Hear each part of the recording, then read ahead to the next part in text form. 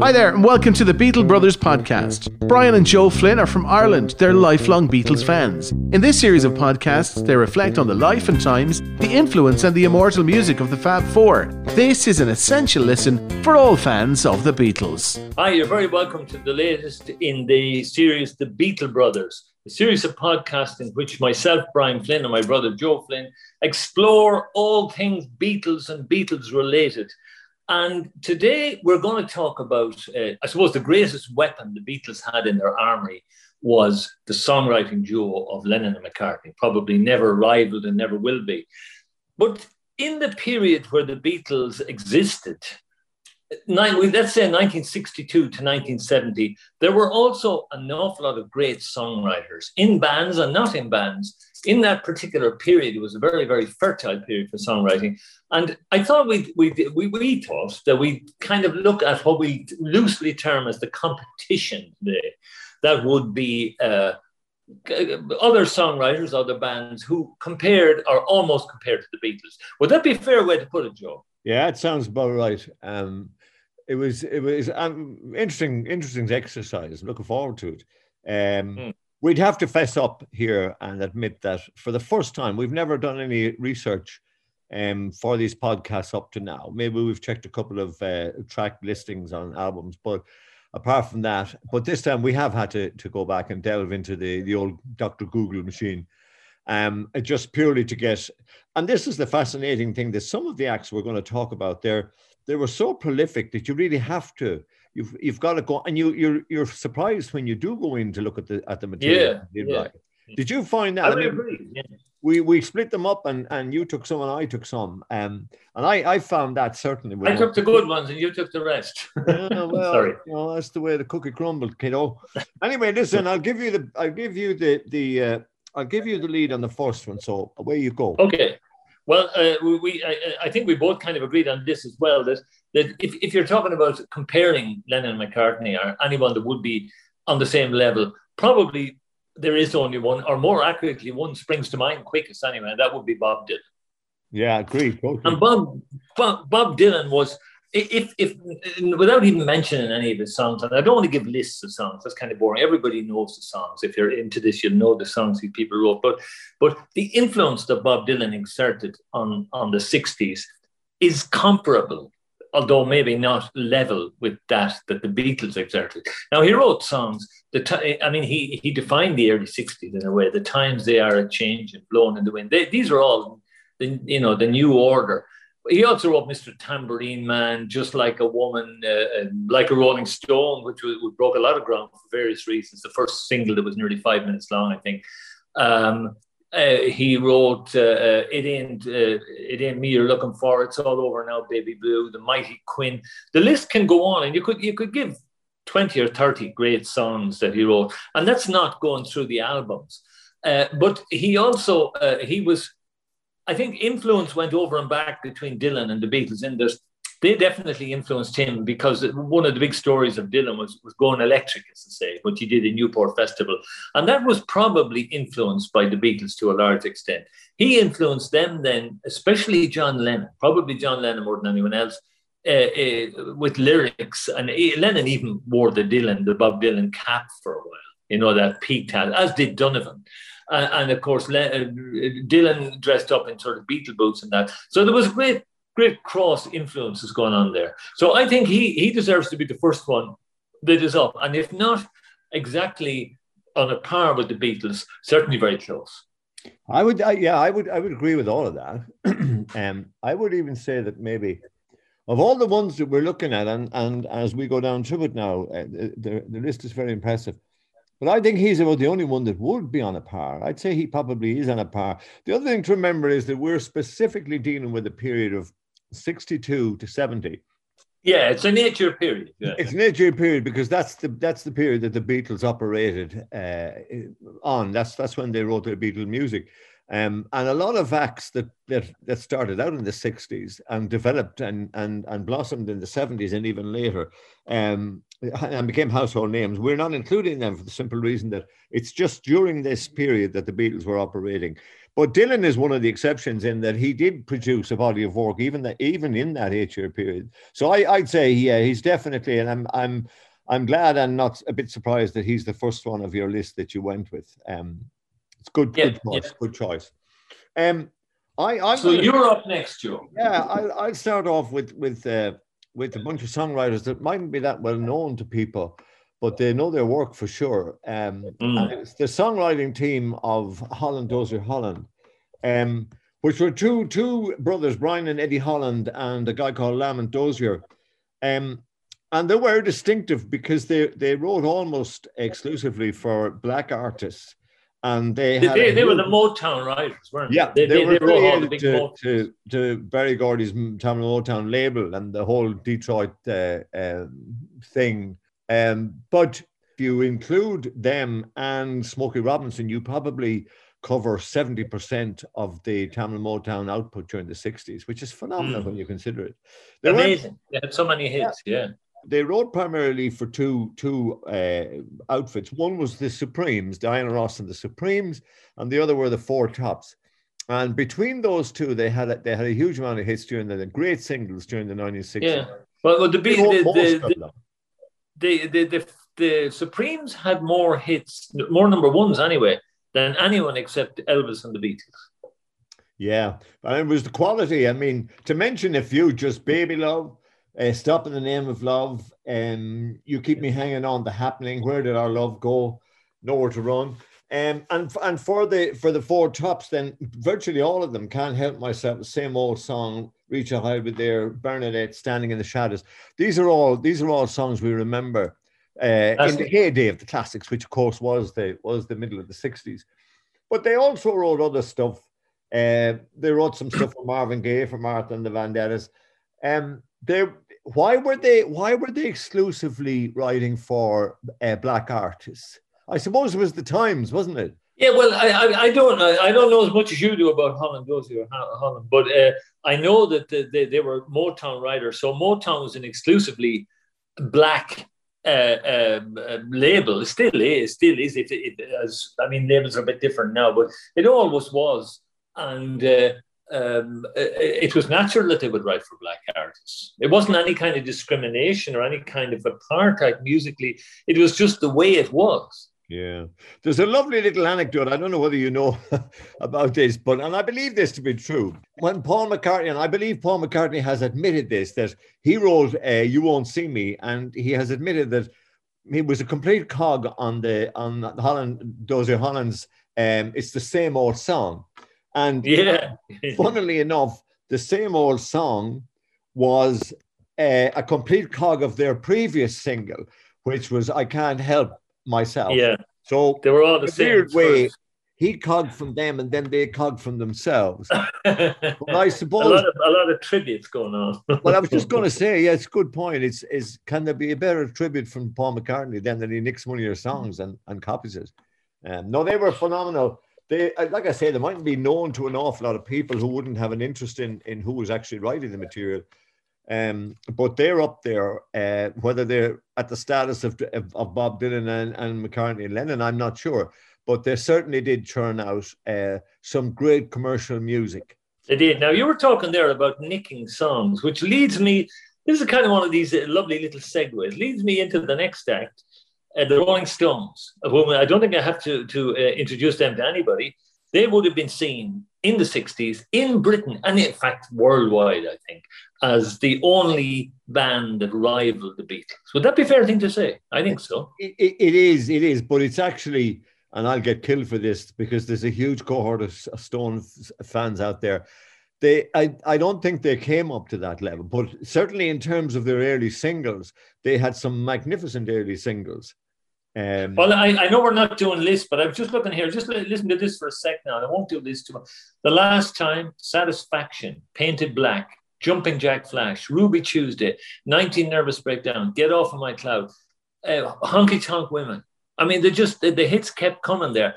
And when I said the nicking thing was that their first number one, I think it was. Now I stand up in the correction there was I saw her standing there, which in a way they nicked off the Beatles because the Beatles wrote it. Now, they didn't nick it really because the Beatles sort of gave it to them.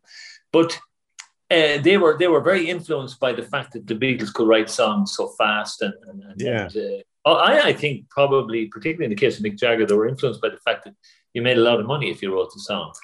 But the songs they wrote, they were a different band. They were blues based, whereas the Beatles were rock and roll based. But the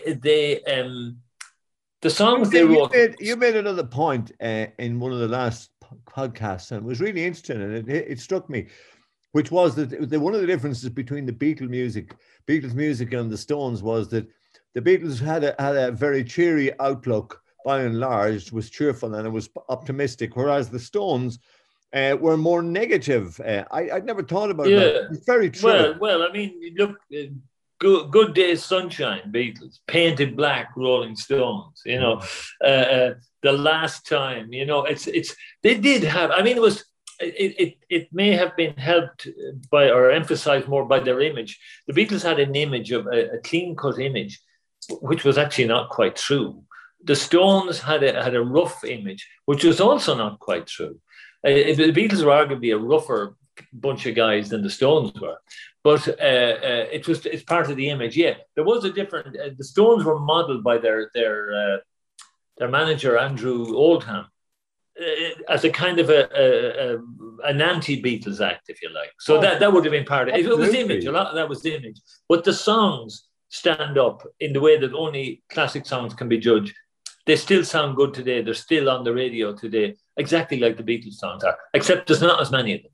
No, but even this could be the last time. You know, everything was negative. In fact, you know something, and I've never, thankfully, I've never experienced depression in my life that I know of, but I know people who do, and it's a terrible plague. But I've always thought that if you wanted to pick a song that represented depression, Painted Black has to be it. If you listen to the lyrics of it, at least Painted Black, the lyrics of Painted Black would be my idea of what depression must be, which is, okay, it's getting a bit heavy, but I mean, it's a great song, but I can't let the Stones pass without saying, yes, you mentioned it earlier, Satisfaction. The opening riff to Satisfaction has to be one of the most familiar riffs in the entire 1960s. I would agree. Yeah, I would totally agree. I'm not 100% sure about the song most dealing with depression. What about Help? but I'm only messing. I know what you mean. And it is very much a song of that age. And Satisfaction would be, and even Jumping Jack Flash, even Honky Tonk Women, they had great opening riffs. But of course, they were up against the likes of Day Tripper, Paperback Writer, I Feel Fine, also great opening riffs. Anyway, I would say the Stones, while not, I think we would agree they're not on the level of the Beatles. They weren't even close, but they were worth being considered in the same list. I'll go along with that. I think that's a fair summary. Then for something different, slightly different anyway, an American songwriter, Paul Simon, more familiar to the world as half of Simon and Garfunkel. But as far as I know, he did all the writing. I don't think Art got into the writing of the songs at all. But we have decided to put him in this list because of his output during that period. His career was a bit peculiar. At least I think it is. You know more about him. That he's an American. He's a New Yorker, I think. Yeah. But unlike most, I mean, the market in America was massive, where it wasn't that big in England. But he and a lot of English bands and artists went to the States. But he actually took the opposite journey in his early career, didn't he? He did, yeah. But this was before he was famous or anything like that. He came over to England to play the folk clubs were a big thing in England in those days, and he wanted to learn the guitar style of those English acoustic players, John Renbourn and people like that, Martin Carthy and all those kind of guys. And he did. He even wrote the song "Homeward Bound." I'm sitting in a railway station. That was in England. Yeah, so he did. He came to England to sort of to perfect his trade and pay his dues and all that kind of stuff. Yeah. Yeah. It's funny. Was he folk, Brian? You couldn't categorize him as folk. No, but folk background, but pop. He was pop. I mean, the Simon & Garfunkel, but you see, the word pop is kind of, it's almost criminalized nowadays. But a good pop song, it's a very difficult thing to write. He certainly has. If you just think of some of the songs, The Sound of Silence, Mrs. Robinson, Homeward Bound, which you mentioned, which is a beautiful song. I Am a Rock. Great protest. Of course, song, there's the whole Bridge Over Troubled Waters thing, which was towards the end of the period that we're talking about. But I think recording of that album began in 1968, didn't it? Oh yeah, no, it was the 60s, yeah. But it was actually released in January 70, but it's a 60s production, definitely. But yeah, a great album, absolutely brilliant. And I mean, it's worth pointing out that a lot of people will say, what about Graceland and all these? Paul Simon got kind of revved up really in the 60s, and he's still a relevant artist today. So he did an awful lot of stuff later than the 60s. But he I would agree, he's a very influential songwriter, yeah. Yeah, for that particular period. In fact, interestingly enough, I noticed only very recently he has sold his entire song catalog to some of these guys that are wiping. Sold his soul, Joe, for rock and roll. Yeah, well, there you go. He's entitled to it. He paid his chops, didn't he? Well, how would he compare to the next guy I'm going to mention, who's also American, but from the other coast, from California? I suppose the moment I say that, it's obvious. The sound, possibly the biggest, I said that the biggest competition for the Beatles in Britain and Europe was the Stones. In America, it definitely would have been the Beach Boys. And yes, the Beach Boys, in a way you could say they were sort of one-trick ponies, but they did a good songwriter, a great songwriter, Brian Wilson. He wrote I Get Around, Little Juice Coupe, Fun, Surfing USA. And then some great songs in the mid-60s, like Good Vibration, and the one I would always go back to, God Only Knows. And he had others then, Do It Again and stuff like that. A great songwriter, but sort of limited in where he sent his songs. They were all for the one band. And they, I don't think there were that many covers of his music. Like there would have been covers of Paul Simon's or, of course, covers of the Beatles. But yeah, he can be slightly overrated, I think, in some ways. But the good songs he wrote were really good. Yeah, but I mean, a little knowledge from behind the scenes when we were discussing this and making this list.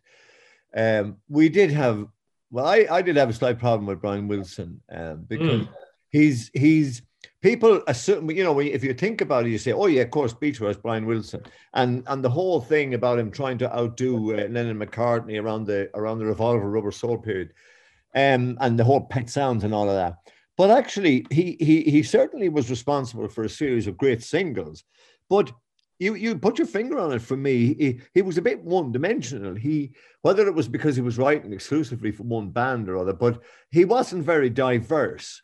Now, he did write to what I would regard as one of the, probably the most beautiful piece of music that I've ever heard, as in latter-day music. And that is God Only Knows. I think it's as perfect a piece of music as you could possibly imagine. But, One Swallow and all of that, we have put him in, but, we also talked about people like the Bee Gees, who, again, came huge, massive in the 70s with the whole disco thing. But even in the 1960s, the Bee Gees had a certain call to be on this list, or they didn't make it. Yeah. But you see, this is the thing with the list. You're never going to be able to put everybody on that you want. We kind of do a quick honorable mentions thing maybe at the end of other people that might have made it. Indeed. Yeah, but no, I agree that Brian Wilson should be there. For the singles, really, he produced one album, which I don't know. I never saw all the fuss was justified about it at all. But it's a bit like there was good songs on it, but and like one of the more memorable songs on it that people always remember, Sloop John B, of course, wasn't a Brian Wilson song.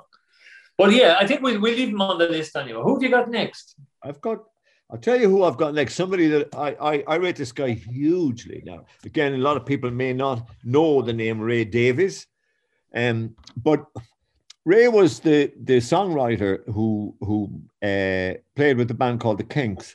Now, the Kinks have a great reputation and they'd be quite famous, especially in England and over in Europe. Maybe not so much in America, because without going into the whole history of the band, they did have a problem. They went to America like all the others of the time did to get into the hugely bigger market. But it didn't work out for one reason or another. They had trouble, shall we say. And they had to retreat, and they came back to England, and I think that had an influence. They began as a rock band essentially, and their early material was things like All Day and All of the Night, Tired of Waiting, You Really Got Me. You really got me. Yeah, till the end of the day. They influenced heavy metal. I've often read, that a lot of the big metal bands like Metallica and those kind of bands, they say that the Kinks were a huge influence. Really? Those early singles, I mean. Oh, I didn't know that. Yeah, they were. And then like I think a funny thing happened to Ray when they came back to England. He sort of became very Anglified. Great word, Anglified. I love it. He started writing about things quintessential English, well-respected man and dedicated follower of fashion, things like this. Great songs, and I suppose you could say that culminated in the album, the Village Green Preservation Society, which gained a certain amount of notoriety as well. I never quite a little overrated, I think. Yeah, I never quite saw it myself, but I'm willing to believe that it is a classic. The singles, the mid-period singles were the things with him, I would say. The Waterloo Sunsets, Sunny Afternoon, all of those ones. Well, I would say that if and we've often done it, if you threw up 5 songs that immediately at the beginning of will immediately come to mind for the mid-60s, he'd have possibly 2 in Sunny Afternoon and Waterloo Sunset. 2 very similar songs. And even possibly 3. What about Days? Thank You for the Days. Great song as well. Days. Lola, not a bad song. Lola's not a bad song. That was the very tail end of the 60s. Dead End Street, great song back in the mid-period as well. Actually, it's funny you mentioned Dead End Street, because something that I've always has always fascinated me about this guy, that around that period he was the leader of a rock and roll band. He was very famous. He had just about everything going for him as a young man. I'm not sure what age he was, but let's say he was in his mid to late 20s. And yet at the same time, this guy was able to write a song like Dead End Street, which is relevant. It's as relevant today as it was the day he wrote it. And it will be forever, unfortunately.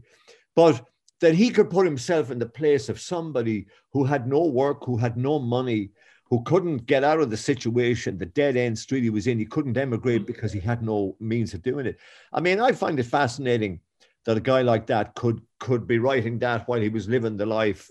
I mean, he was never a mad raver, but he had a lot of adulation and he was in a great spot. Oh yeah, I think his songs are very influential. Like you mentioned the Dead End Street, there's Shangri-La is an amazing song. We listened to the lyrics of it. Also, Well-Respected Man. Then he did the ultimate lampoon on the whole Carnaby Street in the fashion London, swinging London, with Dedicated Follower of Fashion. Which is a great song. I think he deserves to be there. I know he's a personal favorite of mine.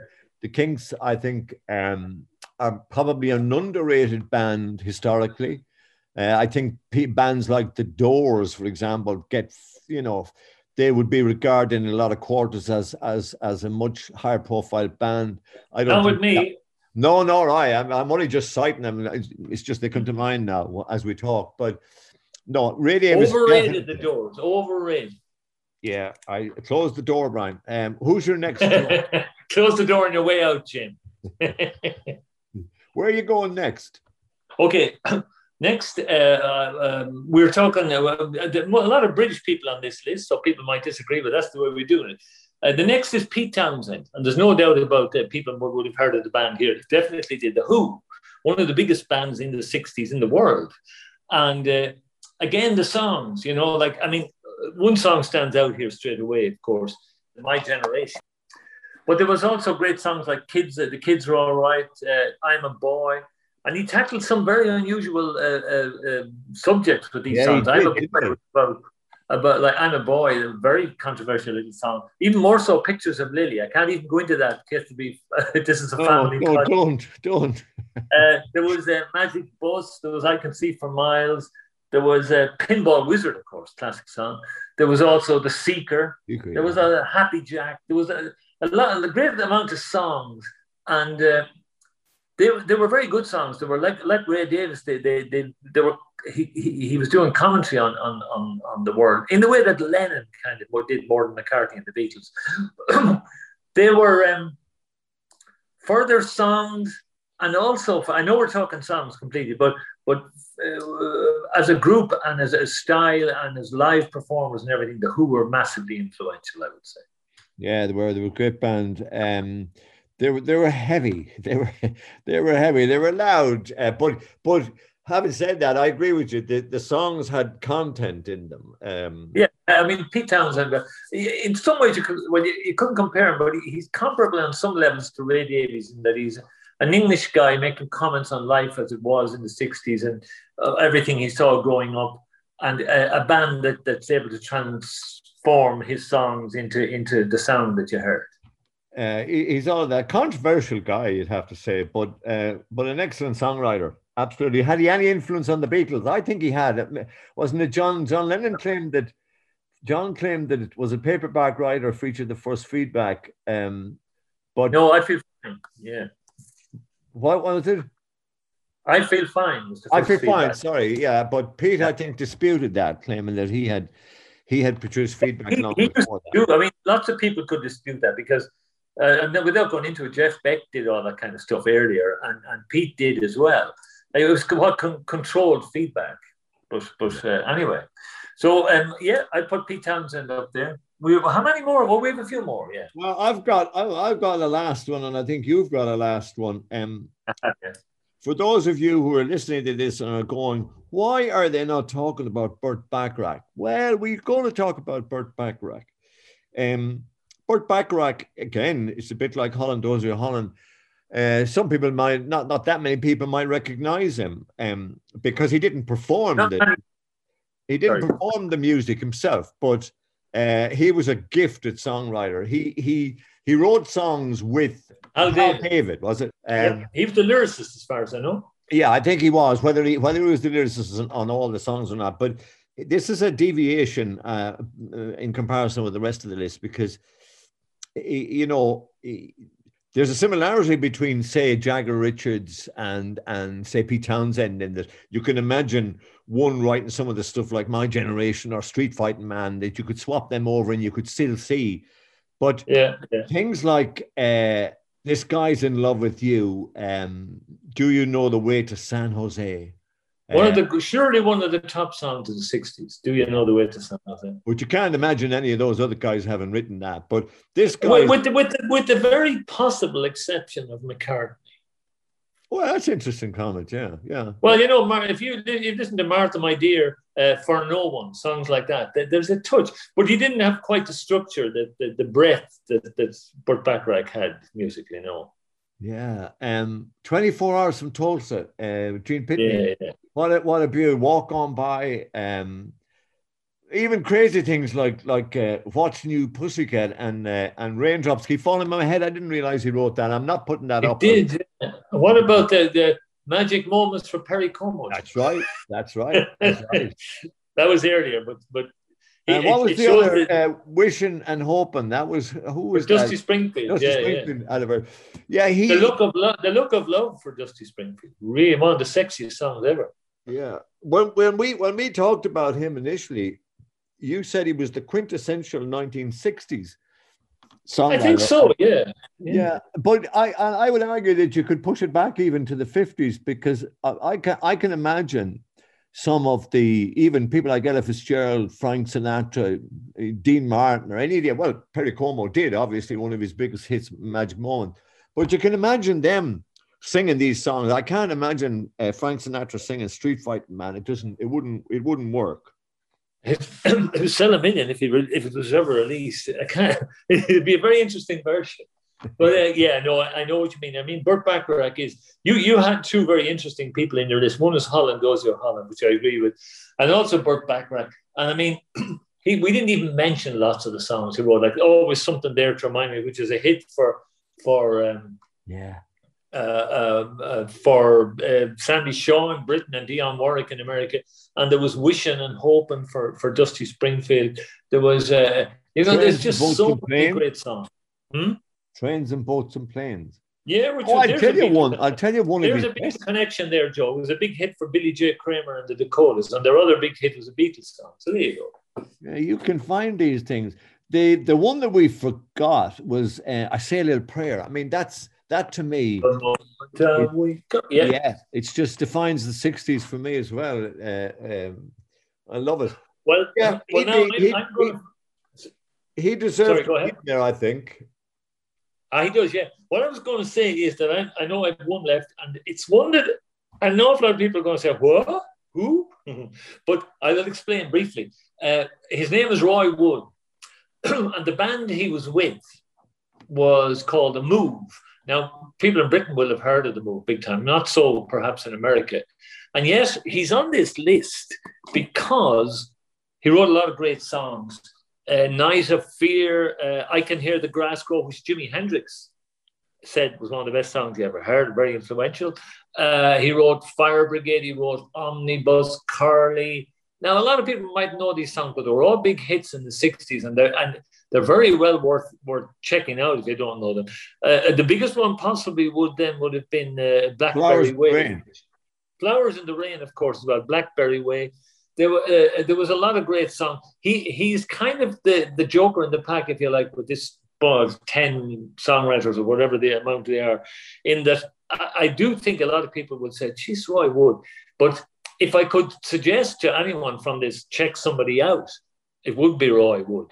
And the band he was with, again, they wouldn't be on a par with the other bands we've mentioned here. And yet they were very good and very influential and a great group, The Move. And there is another sort of a roundabout connection to the Beatles here, in that Roy Wood also founded a band which everyone will have heard of, called Electric Light Orchestra, with Jeff Lynne, who was in The Move in the latter period of The Move. So, and of course, Electric Light Orchestra really took, what's this? Somebody said they took Abbey Road and made a career out of it, that kind of a way. Yeah. So I would put Roy Wood in. Now, I'm quite aware that people will say, give me a break, Roy Wood, and you didn't put in the Birds or whoever it might be, But there's a lot of. Did we say we were going to do honourable mentions? Yeah, we. I mean, we'd have to, Brian. In all fairness, we'd have to give the old honourable mention. But before we do that, I think there's something else we have to own up to here. And it wasn't that we're not misogynistic in any way. Quite the opposite. But the truth is, there is no quite the opposite. There's no female in this entire list. We looked, believe me, folks. We looked, and people, I'm sure, are screaming, saying, "Well, what about Joni Mitchell?" The truth is, Joni Mitchell, Joni Mitchell will be in any top 5 list, probably the top female songwriter that I've ever enjoyed, but not during the specific period. We did have honourable mentions. We made a list. If you want to comment on anything before we finish up, one was the Mamas and the Papas. We mentioned Donovan. We mentioned Dave Marriott and Denny Lane from the Small Faces. A very honourable mention for them, because they had several great hits in the 60s. Did indeed. Jimmy Webb. Big time, yeah. Yeah, but he stretched on into he certainly did have some in that period, but he also had some later. Gough and King, which were, well, you see, there's you were saying there was no women. There's a woman for you, Carole King. Yeah. Don't be blaming me now. We talked about it before. I'm not blaming you. No, Gough and King, definitely. They had some lovely songs.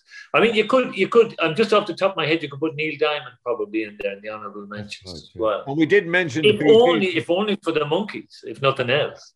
Yeah, we did discuss the Bee Gees, but they did go on to do great things in the 70s. Well, it depends on your point of view, but look, that's it. So, did we come up with the right 9 plus the Beatles being 10 acts? Well, it's up to you people that are listening to decide. Did we agree between us that there is any of them that could on a par with the Beatles? I think we did. I think we found one. Dylan, the only one. And it's hard to argue against Dylan. Yeah, I think it is. Yeah. It was good though. We didn't talk much about it's strange podcast. We didn't talk much about the Beatles, but I think it all relates. It was all going on during their time. Okay, until the next time.